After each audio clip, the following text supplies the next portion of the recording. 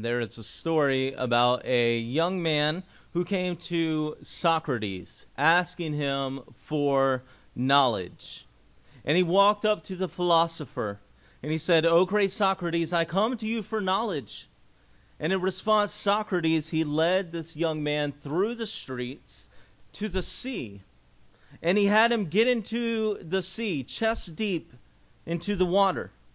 And then he asked the young man, "Now tell me, what is it you want?" "Knowledge, O wise Socrates," said the young man. And Socrates put his hands on the man's shoulders, and then he pushed him under the water. And he held him there. And seconds went by, and finally, 30 seconds later, the wise philosopher, he lifted this pupil out of the water, and he said, "What is it you want?" And he said, "Wisdom, O great and wise Socrates," with labor breathing. And Socrates took the man again, and he held him underwater, this time longer. 30 seconds passed, and 35, 40. Finally, at 45 seconds, Socrates let him back up, and the man gasped for air. And Socrates asked him, "What do you want, young man?" And he labored to answer. He said, "Knowledge, O wise and wonder." And at this response, Socrates didn't even let him finish. He plunged him back under the water, this time for close to a minute. And as the young man came up panting for oxygen, Socrates asked him, "What do you want?" "Air!" The young man screamed. "I need air." And Socrates answered, "Well, when you desire wisdom, as much as you have just desired air, then you will have it." Now, we have been talking about wisdom a lot over the last few weeks as we've gone through this series in Proverbs called Wise Up. And we've been looking at wisdom that the book of Proverbs had to offer us in a variety of subjects.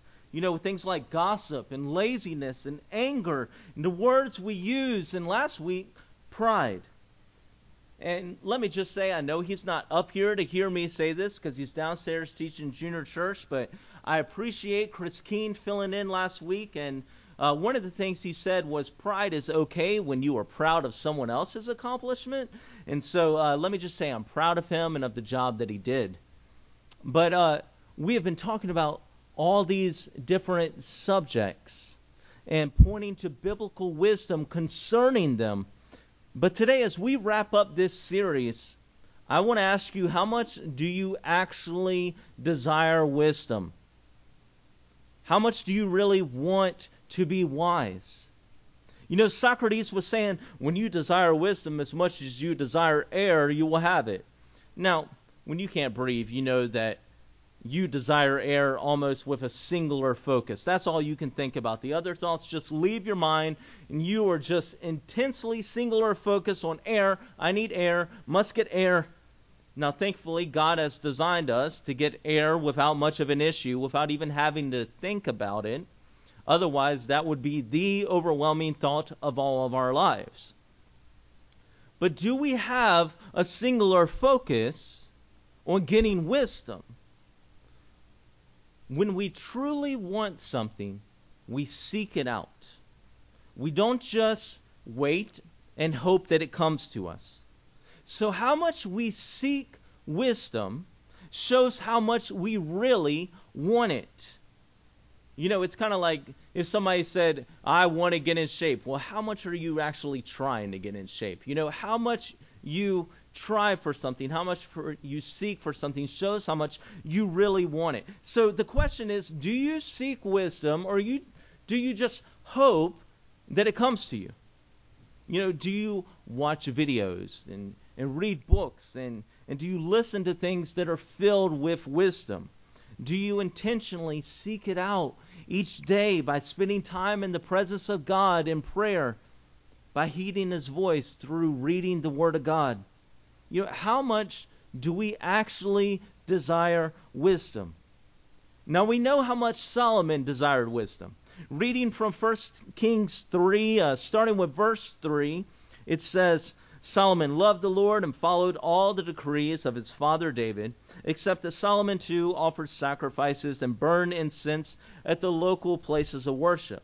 And the most important of these places of worship was at Gibeon. So the king went there and sacrificed 1,000 burnt offerings. That's a lot. That night the Lord appeared to Solomon in a dream, and God said, "What do you want? Ask, and I will give it to you." Now that is a very open-ended question. And if someone asks you, I want you to think, how would you answer that? God says, "I will give you one wish." What do you want? How do you answer that? There's lots of things that Solomon could have asked for there. But this is what he chose. Looking at verse 9, he said, "Give me an understanding heart, so that I can govern your people well and know the difference between right and wrong. For who by himself is able to govern this great people of yours?" And the Lord was pleased that Solomon had asked for wisdom. So God replied, "Because you have asked for wisdom in governing my people with justice, and have not asked for a long life or wealth or the death of your enemies, I will give you what you have asked for. I will give you a wise and understanding heart, such as no one else has had or ever will have, and I will also give you what you did not ask for, riches and fame. No other king in all the world will be compared to you for the rest of your life. And if you follow me and obey my decrees and my commands as your father David did, I will give you a long life." So we see that the Lord spoke to Solomon in a dream, told him he could give him anything he wanted, and with that choice, Solomon did not choose riches or fame. I think most people, if they were given that choice, that would have been where they go. I want to be famous. I want power. I want riches. But he doesn't go any there. He says, "I want wisdom and understanding." That's how much he wanted wisdom. It was tops on his priority list. Now, because our God is a generous God and he was pleased with his answer, he not only granted him wisdom, but also those other things, riches, fame, long life if you live faithfully. But the question is, why was God so pleased with his answer? God was pleased with Solomon's answer because God knows what we need to know, that wisdom is more valuable than riches and fame. Like if you're hearing that and you're thinking, "Man, he made the wrong choice. I would have went with the money." You have it wrong. You don't have wisdom. And Solomon, in his wisdom, asked for more wisdom. It was a wise thing to ask for. Solomon understood the value of wisdom, and so he tries to share that value of wisdom here in the book of Proverbs. Now, the book of Proverbs, it can actually be broken up into two different sections. Section 1 would be chapters 1 to 9, and section 2 would be chapters 10 to 31. Now, so far in this series, we have spent the overwhelming majority of our time in section 2. So I'm kind of hitting the sections in reverse order. But I started with section 2 because all of those different things that I wanted to talk about, all the proverbs for them are in section 2. Whether it be gossip or anger or whatever, all those things that we think of as wise proverbs, these short sayings that make great Bible memory verses, they're all in section 2. But today I want to go back to chapters 1 to 9, and I want us to look at them because they are all about desiring wisdom, about how much you want wisdom. And these first 9 chapters, they're written like lessons from a teacher. Another way you could be imagining it is like they're written as advice from a caring parent or grandparent to their child or grandchild. Proverbs, it starts in these chapters by laying out that there are basically 2 different paths in life. There is the road very well traveled and the road less well traveled. And the road very well traveled is the road of folly, and the road that is not that well traveled is the road of wisdom. And you need to choose which path you will go down, the path of the wise or the path of the foolish. The path of the foolish When you look on it, it's loud, it's crowded, it seems more popular, but it is full of ignorance, and it leads to destruction. The path of the wise, it's less crowded. Fewer seem to take this path, but it is full of understanding and life. And to help make it obvious which of these two paths is better, Solomon, who again is writing as a carrying authority figure, a teacher or a grandpa, he paints this image of these two paths as two different women. And he says, young man, be careful which woman you choose. Now, woman number one, her name is Wisdom, and she is a lady. He calls her Lady Wisdom. She is classy. Lady Wisdom is elegant. She is wholesome and pure. And Solomon says, when you find her, you keep her. She's to be valued above riches and fame. Solomon writes in Proverbs 3:15, she is more precious than rubies. Nothing you desire can compare with her. Solomon says that having Lady Wisdom will help lead all these other things that your heart desires to happen. In verse 16 and 17, he says, long life is in her right hand, and her left hand are riches and honor. Her ways are pleasant ways, and her paths are peace. So Solomon's saying, look, you want long life, right? Well, then pursue wisdom. You want riches and honor? Pursue wisdom. You want a pleasant life? You want a peaceful life? Pursue Lady Wisdom. She is your best chance of having those things. Solomon says that Lady Wisdom is willing to share her wisdom with everyone, but then not everyone will listen. He says Lady Wisdom is actually out on a busy street where the action is. She's calling out to the human parade. She's calling out to the rat race, and not everyone hears her. She calls out, asking passerbys to gain insight, to seek understanding, to hear her instruction. But too many people turn a deaf ear to wisdom. We know that to be true, don't we? They ignore her. They don't stop to listen and gain understanding.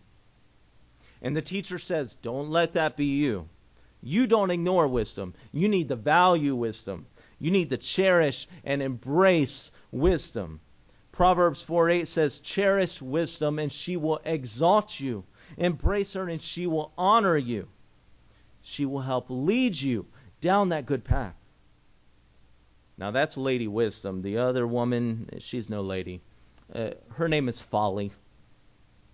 Proverbs 9:13 says, the woman Folly is loud. She is seductive and she knows nothing.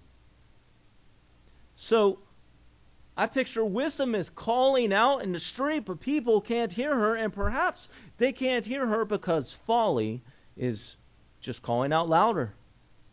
Folly and the ways of this world, they are just drowning out wisdom.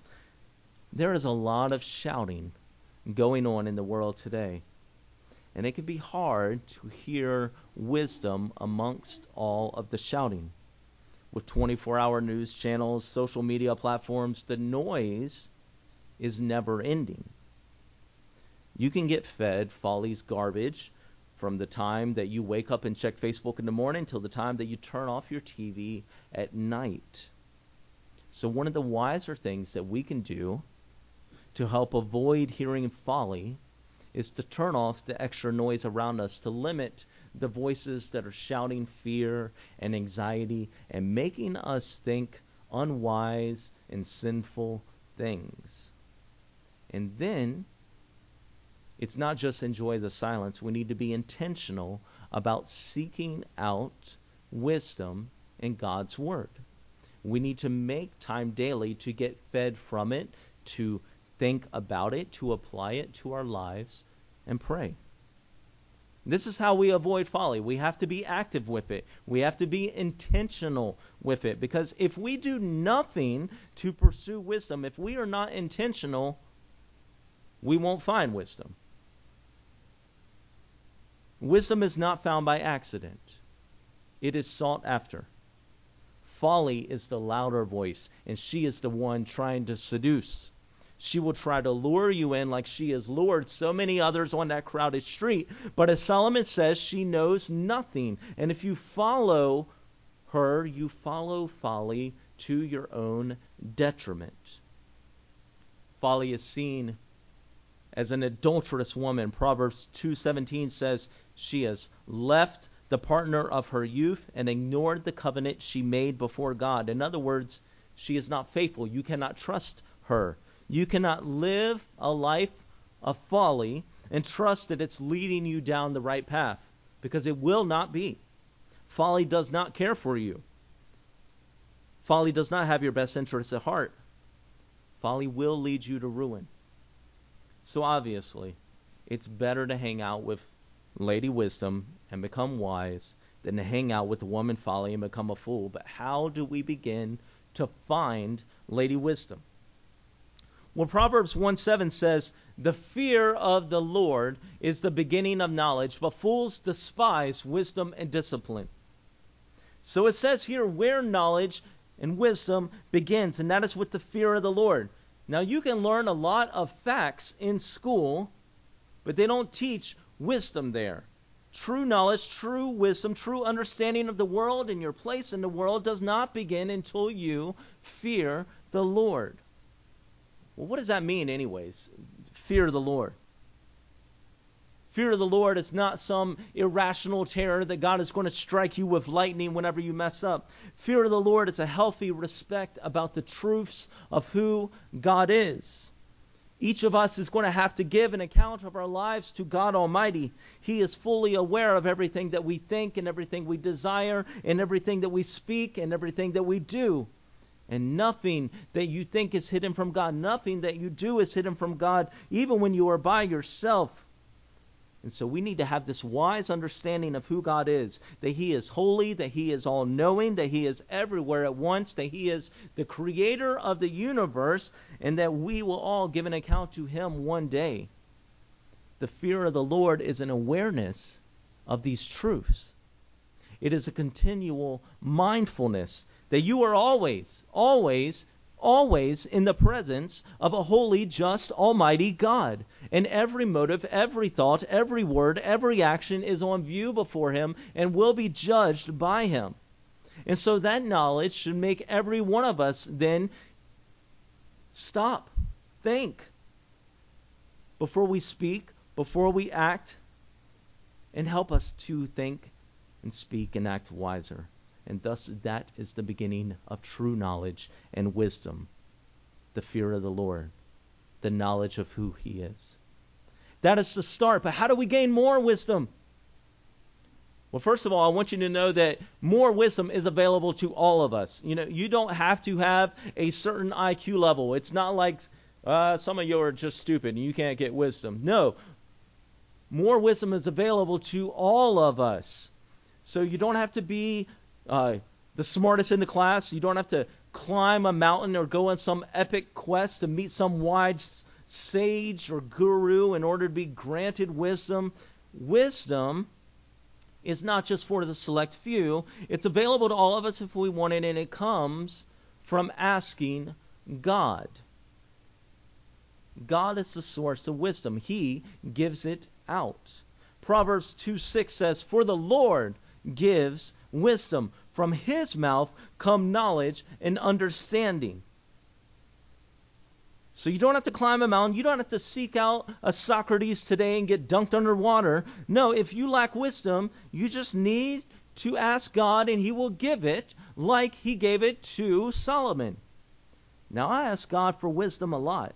Before meetings, or when I know that I have to have a hard conversation with someone, or when there are some important decisions that need to be made for our family, or for the church, or for our future, I stop and pray and ask God for wisdom. James 1:5 tells us, "If any of you lacks wisdom, you should ask God, who gives generously to all, without finding fault, and it will be given to you." We should all want godly wisdom. That much is obvious, and we should all seek out godly wisdom by asking God. But there's when you really stop to think about it, there's kind of a dilemma that arises. You know, the wiser we become, the more we become understanding of our own folly. See, according to Proverbs, like I said at the beginning, the teacher's saying there's two paths you can go on. There's two ways that you can live. You know, two paths to take, the way of wisdom or the way of folly. And the problem, the dilemma is this: we're all both. We are all wise and foolish, depending on when you see us. I know you're thinking, Chris, I don't ever think that you could be foolish. But you just see me up here. I'm foolish. No, I don't really think any of you were thinking that. But we all are wise and foolish. And so it's kind of a contradiction. You know, wisdom speaks. Proverbs 8:13, it says, I hate pride and conceit and deceitful lies. That's what wisdom hates. Wisdom hates pride, but I know that there are times when I'm not humble. I am proud. There are times when I am not wise in holding my tongue. There are times when I am not wise in controlling my anger. Depending on when you are watching me, I am both wise and foolish. And so are you. We all know being wise is better, but I have never mastered being wise all the time. None of us have. Even Solomon, who spoke 3,000 proverbs, gave us biblical books on wisdom. He could describe God's wisdom, but he could not master living out a life led by God's wisdom. He was both foolish and wise. He had asked the Lord for wisdom, and the Lord gave it to him, but he ignored God's commands against marrying foreigners. He sought earthly wisdom instead that said, you know, if you marry those women from other lands, you can make deals with those countries and kind of expand your kingdom. And so driven by worldly wisdom and also just driven by lust, but not by godly wisdom, Solomon ends up marrying 700 wives and having 300 concubines. To put that in perspective, that is so many wives and concubines that if he saw a different one each day, it would be over 2.5 years before he ever saw the first one again. He married some of them from among idol-worshiping nations. And these wives turned him away from the Lord and from wisdom. And the Bible tells us that he did what was wrong in the eyes of the Lord. He built temples for these foreign gods, and not only that, he worshipped them himself. Solomon forgot to live out the wisdom that he had written, that the fear of the Lord is the beginning of knowledge and wisdom. He forgot that because he went away from God's commands, not only in marrying foreigners that didn't worship the same God as him, but also in turning away from God and worshiping those false gods himself. So even Solomon, with all his God-given wisdom, was both foolish and wise. We all know that wisdom is better than foolishness. And yet we all struggle because we are all both. There's a tension there. There's a dilemma there. And so it's important for us to remember that Proverbs is part of a larger story. The story. And it's heading somewhere. And so this tension is going to be resolved. This tension, it starts with people reading Proverbs and realizing, wait, I need to be wise, but I am not always wise. And they realize that wisdom is godly and it comes from God. And maybe they start to wonder, God, am I in a right relationship with you? Because I'm wise and foolish. And if they start thinking, well, you know what? I guess the wiser I become, the more God loves me. Well, then no, they've gotten the wrong message from Proverbs. God's not going to love you more because you're wiser. And misunderstanding that would lead to a lifetime of legalism and pride. Instead, as we realize that we struggle to be wise all the time, we need to also realize that it's worse than that. We struggle to be godly in many other ways all the time too. I don't just struggle with being wise all the time.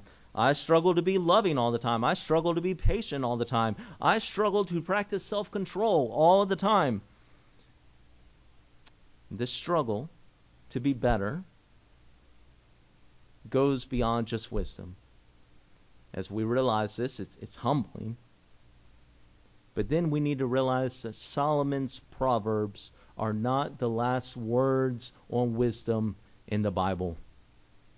When Proverbs is being written, there is one that is greater than even Solomon. There is a greater wisdom still to come, and that was Jesus Christ. In Matthew 12:42, Jesus says of himself, "Behold, one greater than Solomon is here." I asked you at the beginning, how much do you want wisdom? And we talked about how if you want wisdom, really you'll seek it out. Seeking it starts with God, because wisdom comes from God. It starts with God. Now you need to know it not only starts with God, it also ends with God. It ends with God the Son, Jesus Christ. 1 Corinthians 1:24, it says, Christ is the power of God and the wisdom of God. See, God knew that we were going to fall short. He knew that we weren't always going to be wise or loving or practice self-control. He knew that we would sin and that we would need a Savior to pay the penalty for those sins. And so God, in His wisdom, sent His Son Jesus, the fullness of the wisdom of God, to earth, not only to be a great teacher, but to be our Savior. Because we didn't just need a great teacher, we needed a Savior. The problem is, we can't be wise all the time or loving all the time. We fall short. The solution is Jesus. When we act a fool, follow folly, and sin, and fall short before God, we can rest in confidence knowing that our sin has been covered through the blood of Jesus. That is not saying don't try to be wise. That is saying don't fear when you mess up. Instead, trust in Jesus. As we come to our time of invitation today, we wrap up this series on wisdom. I want you to know that the wisest decision that any of us will ever make is to accept the grace and the forgiveness that is offered to us by God through His Son, Jesus Christ. It's the wisest decision we'll ever make, because that alone is the decision that affects your eternity. And just like godly wisdom is available to all who seek God, forgiveness through Jesus Christ is also available to all who ask. If you need to accept Jesus Christ as your Lord and as your Savior and receive that forgiveness, please come and talk to me and make the wisest decision you'll ever make as we stand and sing our closing song, Soon and Very Soon.